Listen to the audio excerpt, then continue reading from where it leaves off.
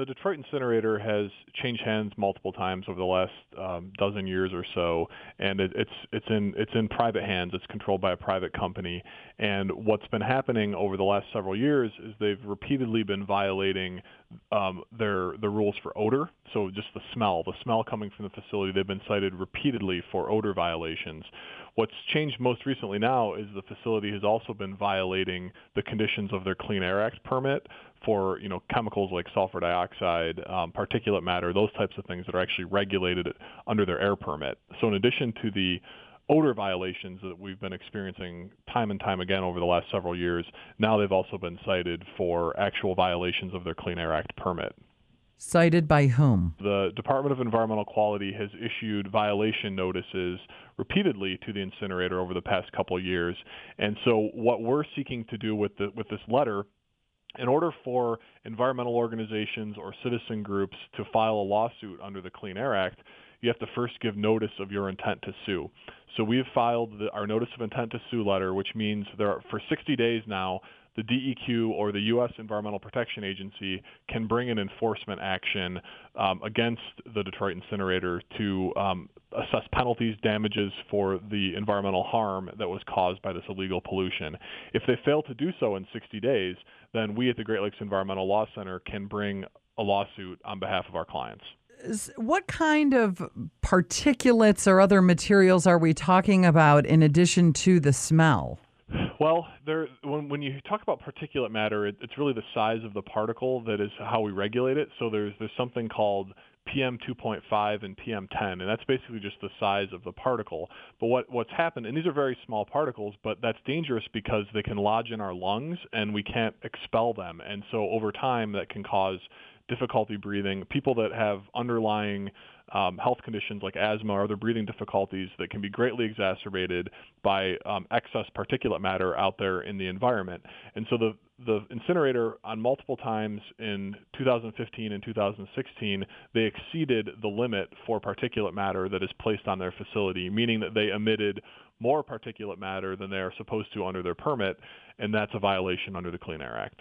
So is there a way to quantify whether or not there's more asthma or other respiratory or pulmonary incidences on the rise in the areas directly around Detroit's incinerator? Well, the area around the incinerator, there's over 7,000 people that live within 1 mile of the facility. And of those, 87% are people of color, and 60% of those people live below the federal poverty line. And that means that this is a community that's an environmental justice community, a community that is overburdened by pollution, disproportionately overburdened than the rest of Michigan. And so within the radius around this facility, asthma rates are higher than the state average, and you do see people that, this is really a hot spot for respiratory-related health impacts compared to other communities in Michigan. It's probably worth mentioning as well that a lot of this garbage isn't even from Detroit. Yeah, that's something that a lot of people don't realize. So the incinerator imports trash from surrounding counties as well as other states and from Canada. In fact, 66% of the garbage that was burned in the incinerator last year came from Oakland County, so it's actually from outside of Wayne County.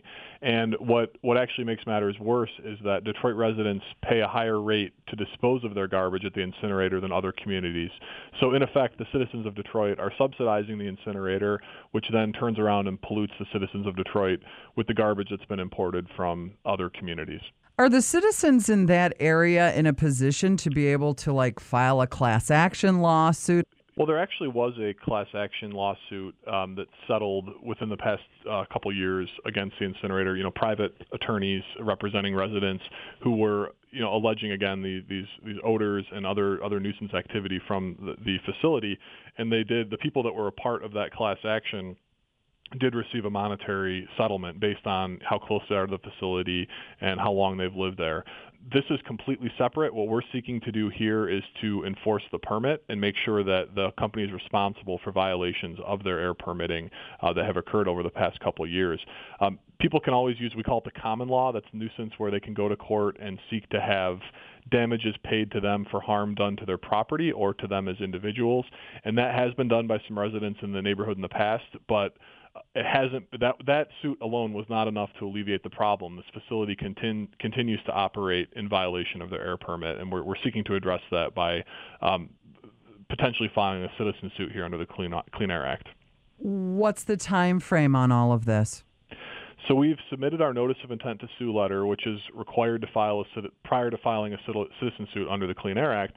Now there's a 60-day window where DEQ or the EPA, either of those entities, could file an enforcement action, meaning that they could file their own lawsuit. And if that happens, then we would not be able to file our lawsuit. But if they do not proceed with litigation within 60 days, then we at the Great Lakes Environmental Law Center could bring litigation in court to make sure that this doesn't happen again and to make sure that the company's accountable for past violations of their permit.